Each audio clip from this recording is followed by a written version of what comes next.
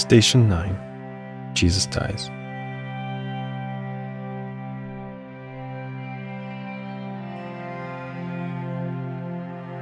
John 19:30.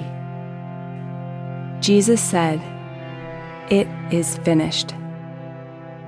With that, he bowed his head and gave up his spirit.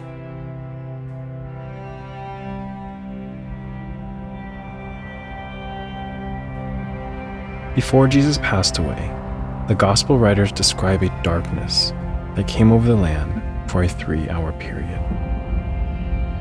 Was it the grief of God the Father painting the skies dark with anguish? Was it the earth itself heaving in mourning at the death of its maker? Or was it a literal phenomenon of the very darkness of humanity unbound, uncoiled, and flung skyward to its final end? Step into the booth and draw the curtain behind you. You'll see a lit candle, a lighter, and a pair of noise-canceling headphones. Consider the flame. Jesus came into the world as a baby boy, lived for a time, and shone hope among us. Dwell on Jesus' message of light, life, love, and eternity. Now blow the candle out. As you extinguish the flame, place the headphones over your ears. Consider the darkness and silence which invades the space that moments ago pulsed with light, warmth, sound, and color.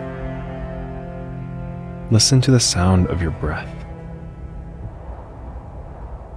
Think of walking with Jesus, hearing his voice, absorbing his teaching, and the warmth of his spirit, then having that comfort and joy turned to a corpse, bloodied and hanging on a tree.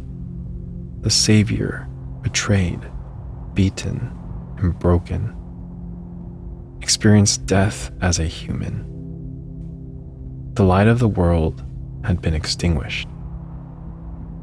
Say, "It is finished," aloud.